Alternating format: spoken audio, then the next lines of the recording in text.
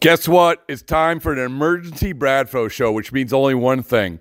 McFarland. Yes, when we get excited about talking about something, we yell McFarland because we are powered by McFarland Energy. Garrett Whitlock has agreed to an extension. The Red Sox have signed one of their stars to an extension, obviously not Rafael Devers, or Xander Bogaerts, or Nathan Eovaldi, or JD Martinez, or Christian Vasquez, or Kike Hernandez. But Garrett Whitlock, a guy who's just as important right now as anybody on this team. This is what Theo Epstein used to do all the live-long day. You lock these guys up early. You know, obviously they're going for security. The players are going for security. The team gets what has to be considered a team-friendly rate going forward, and with Whitlock, that's no exception. He's going to clear over $44.5 million over the life of this deal, which is 4 years with 2 club options, and 2 club options buy out his free agents year. And so, yeah, okay, he could potentially make a ton of money in free agency.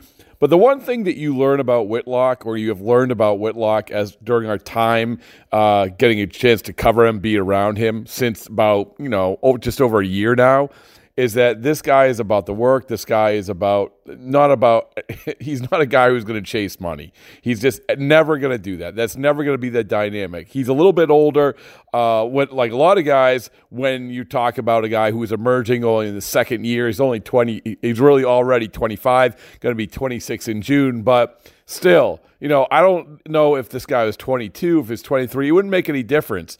I think he just wants to play baseball. He likes the process of it. And let's go back to when I first talked to Whitlock. It was right after the Rule 5 draft, and he was very buttoned down, very appreciative that the Red Sox picked him. Obviously, they hit the sweet spot with him in terms of getting him in the Rule 5 draft, a guy who hadn't pitched at all since Tommy John surgery. Last time anyone seen him pitch was in July of the previous year, before the pandemic year, then obviously doesn't pitch at all. So all they had to go by is videos and word of mouth and history.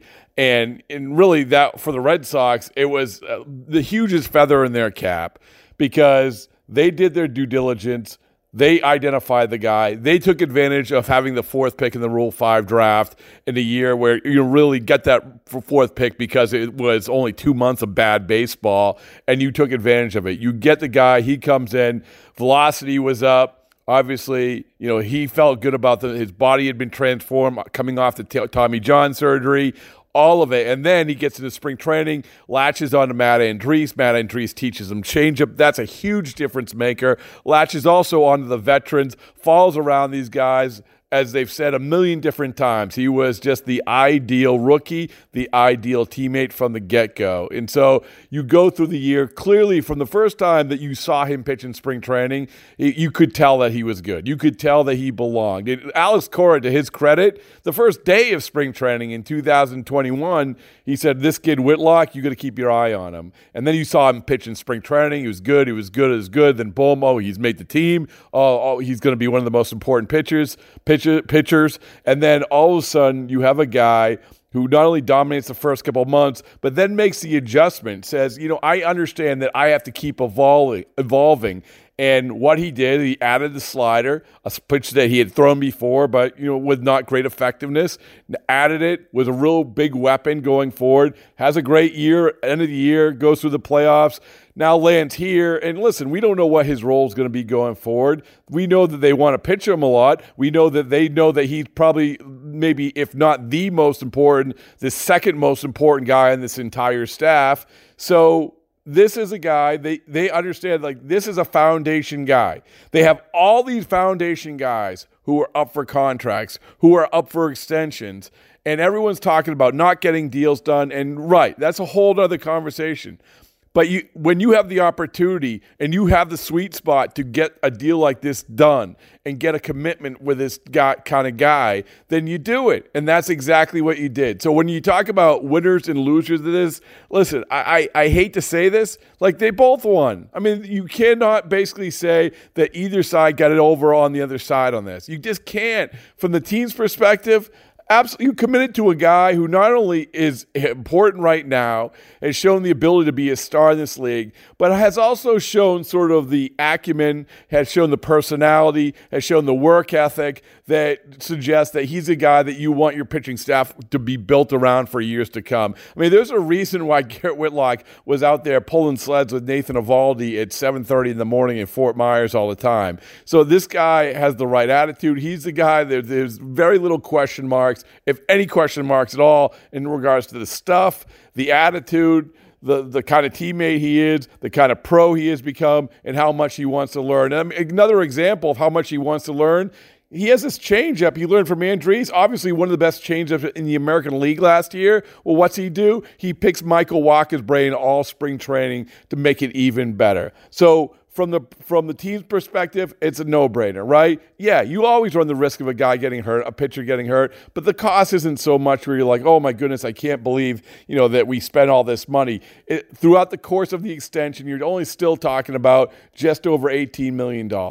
It's manageable. And then, as we said, with bonuses and everything else, he has the ability to make over $44 million. And that's where the player comes into this.